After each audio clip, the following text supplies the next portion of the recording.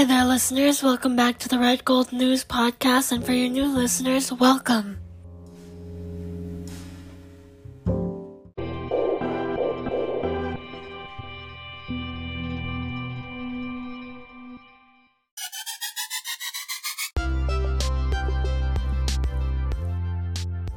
Hi there, listeners, and for you new listeners, welcome. My name is Brandon Gomez, and you're currently listening to the Red Gold News Podcast. So for today's topic of this episode, I wanted to go over one of my favorite genres of music, and one that I had to grow to like is hyperpop. So you're probably like, what is hyperpop? Well, in many cases, hyperpop is what is considered to be the future of pop. You're probably wondering why. If you were to listen to it, you would understand why. So you're probably wondering, well, here's more of a scientific definition to it. Not scientific, a literal definition. There we go. My mind's going all over the place. So hyperpop is a micro-genre characterized by maximalist or exaggerated take on pop music. So essentially what this is like, there'll be like very exaggerated pieces. So like, in many instances in a song that's hyperpop, you'll have like an over-exaggerated bass, and it's on like very high-pitched, if you know what I mean.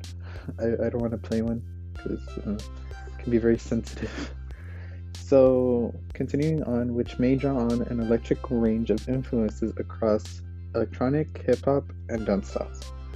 So this hyperpop kind of emerged in the mid 2010s among artists, and this was primarily being used along with UK-based artists or record labels. And a fun fact, this is also termed PC music.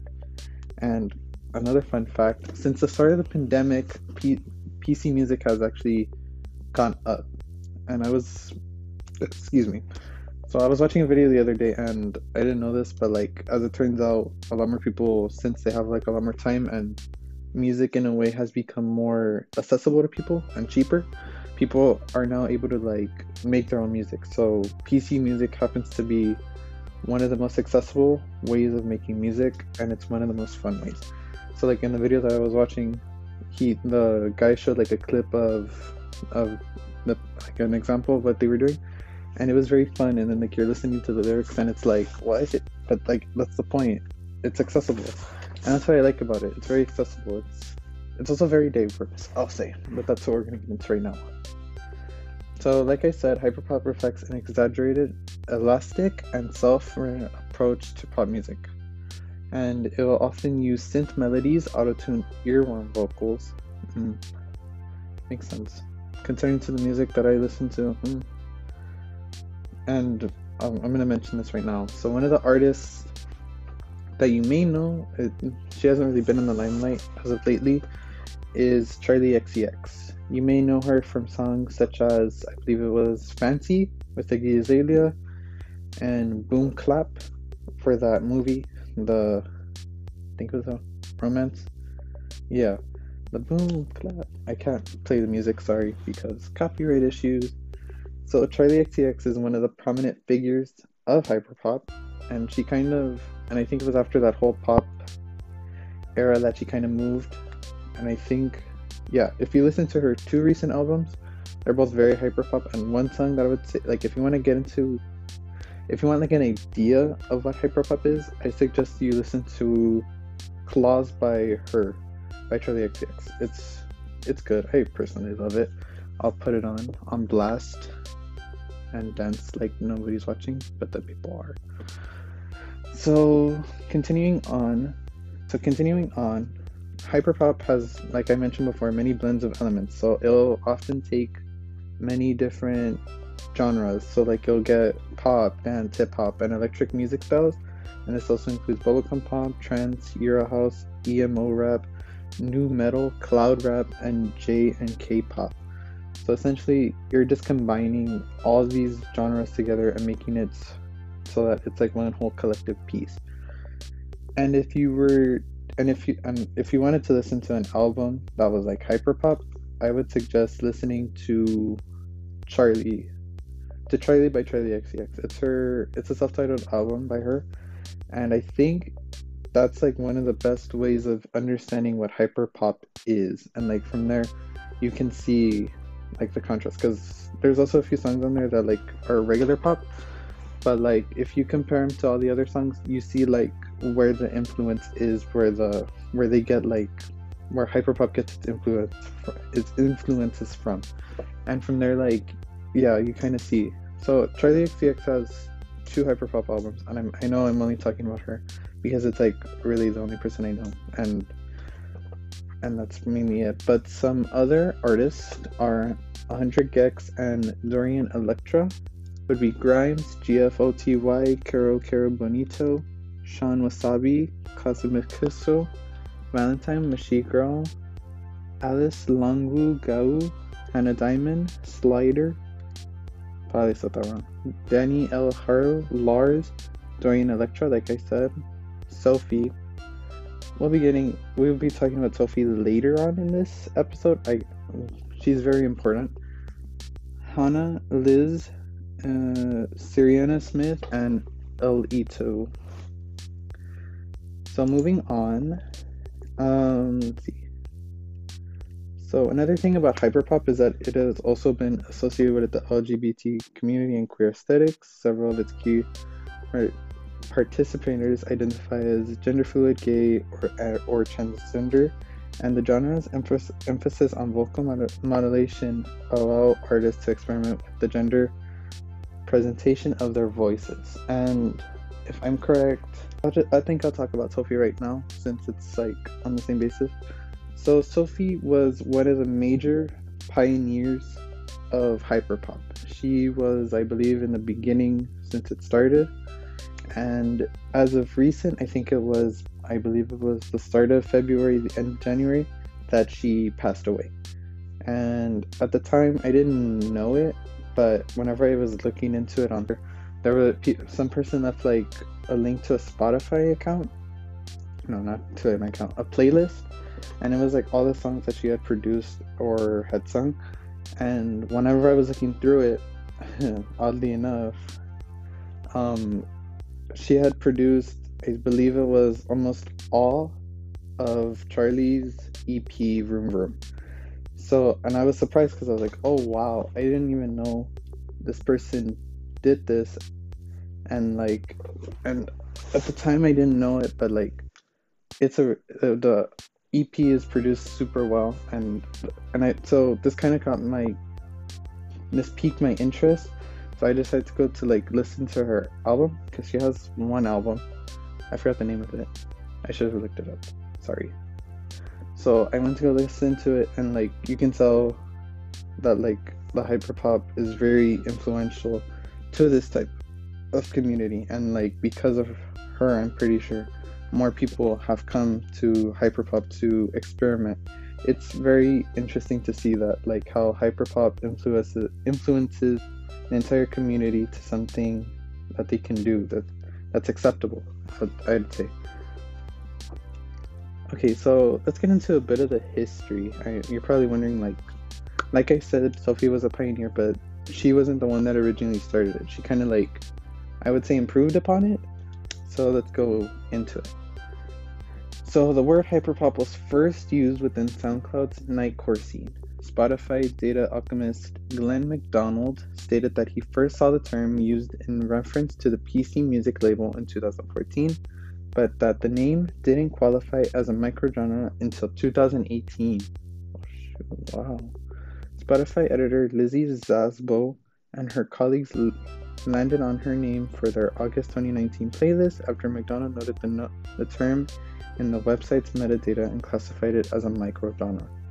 So in the belief, Vice journalist Ellie Niss, hyperpop itself cannot be limited to one strict order definition. She writes that the identity is less so rooted in musical technicalities and more so is a shared ethos of transcending genre altogether, while still operating with the context of pop. Writing for American songwriter Joe Ventolangino, I probably said that wrong, described hyperpop as a movement that flourishes through 2020. He added that he was uncertain whether it should be considered a genre. I would consider it a genre. Essentially, you're just combining other genres. You're combining things together, and you can actually create some really great stuff, as I mentioned before. So like with Charlie XCX, she did this with pop, and I kind of liked it. It was really good. It's not for everybody. I'm gonna say that right now. It's definitely not for everybody because of I would say because of the very auto tune voices. I would say that's probably gonna be one reason, and then the basses, like what I mentioned before about it being differently pitched. So like if you were to listen to one of her songs, I believe it was, I'm trying to think of it. I think it was Click. If you were to listen to Click, there's a section of the song where somebody is rapping, but they're rapping with the bass out of pitch. So like all you hear is like this super very pitched out bass, and it's very nauseating to the ears, but it's something it's something that grew on me over time. But I cannot see people not liking it because of like these kinds of elements. But I would consider it still to be a genre. It's just that you're combining different things together. So moving on, the intimate roots of style lie in the UK level PC, whose influential mid 2000s output blended exuberant melodies and eccentric electric production. Sorry if I said that wrong. PC music label head and producer AJ Cook has been referred to as the godfather of hyperpop. Artists associated with the term include Cook's frequent collaborators, Charlie XCX and Sophie, as mentioned before. So Variety and New York Times described the work of Sophie as pioneering the style, as I mentioned before as well. So, sorry, I gave you some wrong information about Charlie's albums. I forgot that she kind of did it something along the lines of she did this before in 2017 with her EP or mixtape, Pop 2, and this was kind of like her going into like saying that like this is like the future of pop. So, and this album was set as a template for the style, featuring outer production by Cook, Sophie, Aruma, and Easy Fun, as well as a toucher mission to give pop sonically, spiritually, aesthetically a facelift for the modern age. So like I mentioned before, with the Charlie EP, Sophie had really like a lot of the pioneers helped like Charlie in this sense, but like it's very interesting. I like that this community of hyperpop artists came together to define it in this one album, and I thought that was and I think that's really cool because like you usually don't see that now. But like you have this small genre that did this to define what they are, and I feel like that's really amazing. What am I even saying? Other artists associated with this term include 100 gecs, Rina Samayama. I also highly recommend her. Although I haven't particularly heard it because she released a new album, I believe it was last year. I heard it. It didn't really sound like hyperpop, but I'm pretty sure if you go further in her discography, you may hear it, but that's it. And Dorian Electra. So 100 gecs debut album, 1000 gecs, amidst millions of listeners on streaming services, and helped to constellate the style by taking it to its most extreme and extremely catchy conclusion. Stadium-type trap beats, processed and distorted to near destruction, overthrow emo vocals, and cascades of ravey espionage, arpeggios. Sorry if I said that wrong. And as I mentioned before, I watched a video describing some things about hyperpop, and the person talking about the video played like a piece of 100 gecs songs, and I'd have to say that yeah, it's like very like that, like very trashy, very emo, but like that's one of the good things about hyperpop is that you can kind of do whatever you want with it. It doesn't have to be one particular thing, it could be anything. So other artists that were featured on this playlist are Cook, Slater, Goopy, Carolina Polachek. I listened to her, she's really good.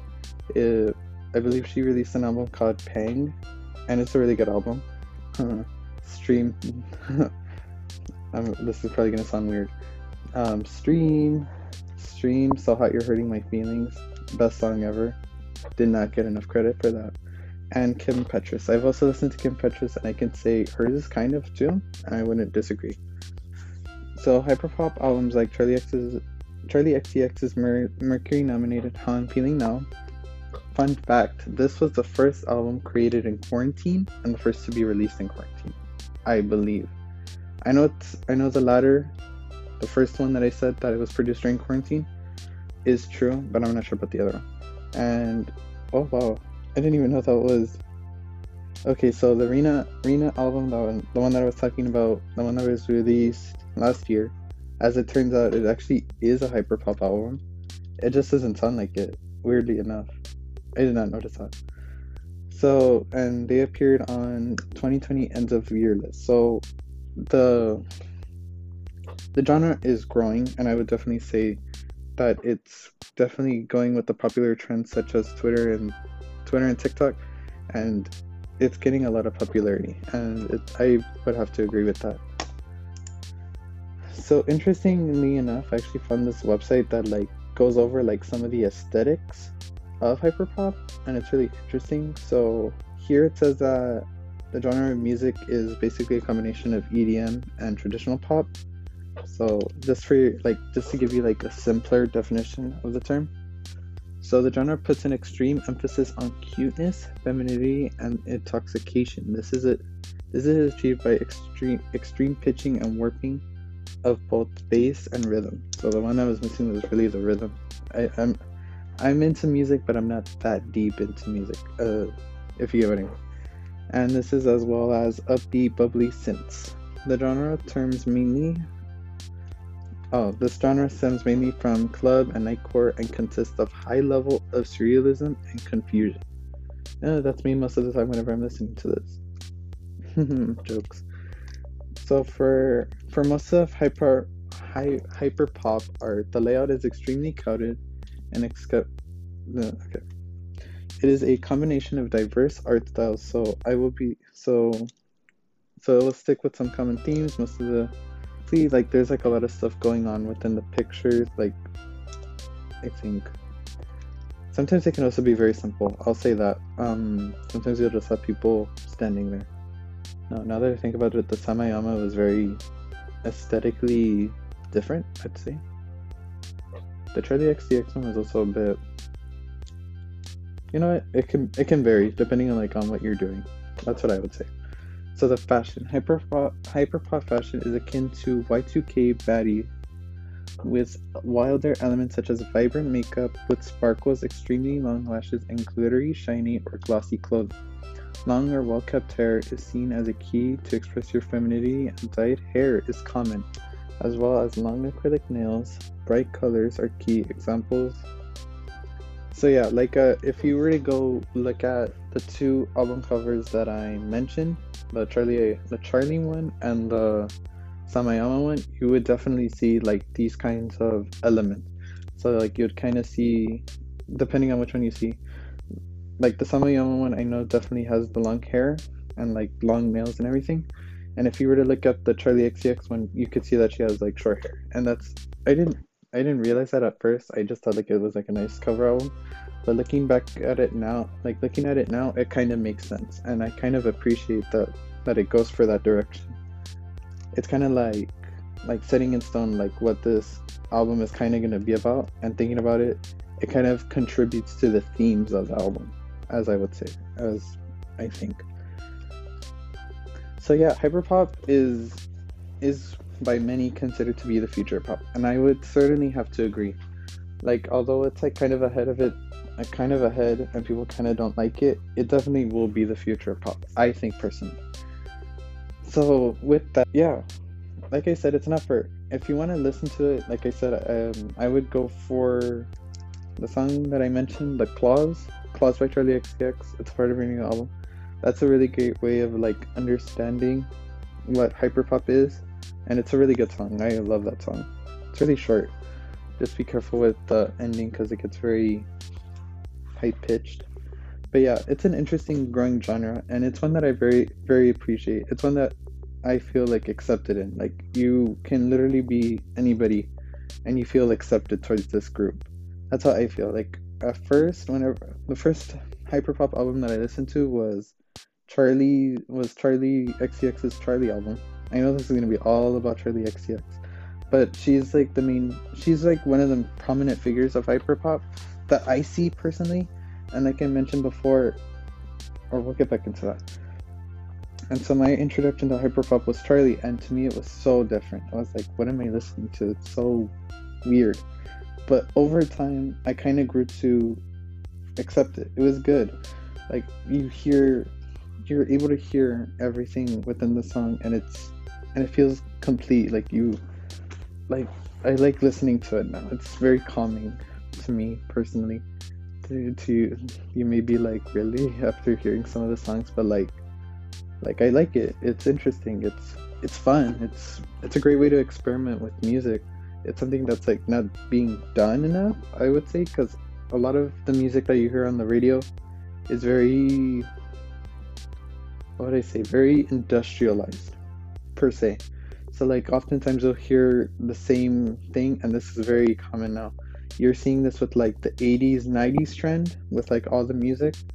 So it's good to like to see people experiment, especially Charlie, who went from just being a pop artist to being an artist that experiments with the pop and wants to make a future for it. And even like artists like Sophie were doing this. They were breaking the boundaries. They wanted to break the boundaries of pop to create something that was different.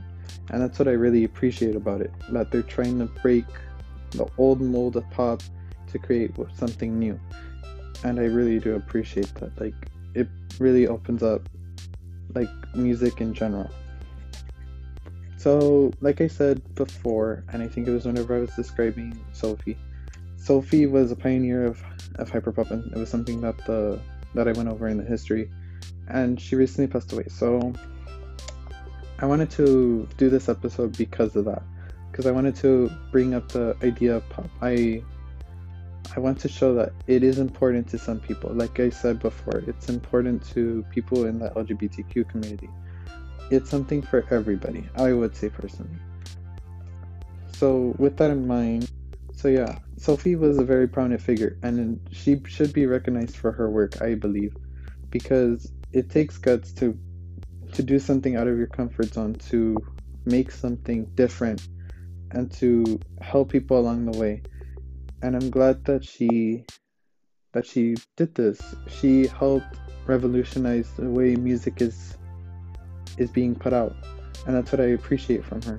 That like she decided to do something and make music her own way, to experiment with what is already known and to change the rules in a way. And that's something that should be recognized. The creativity of her being implemented into our current music genre, and she'll never be forgotten. I'll never forget about her. I started listening to her music the other day, and it's really good. And then I even went back to listen to some of the music that she produced. As I mentioned, she did like an EP for Charlie, and then she also helped out with with Pop 2.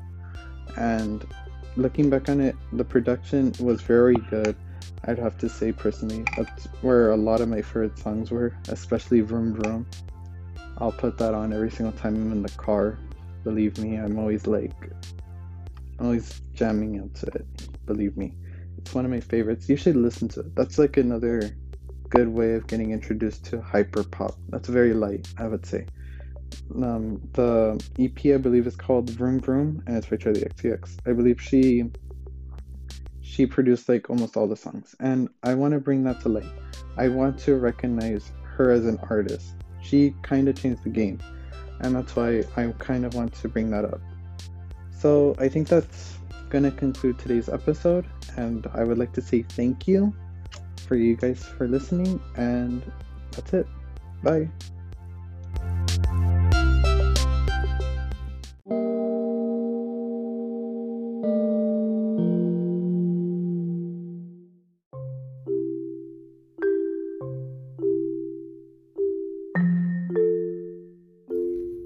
This episode was made forth by our Red Go News. We thank you for listening to today's segment. For more content, visit our Red Go News website to learn more.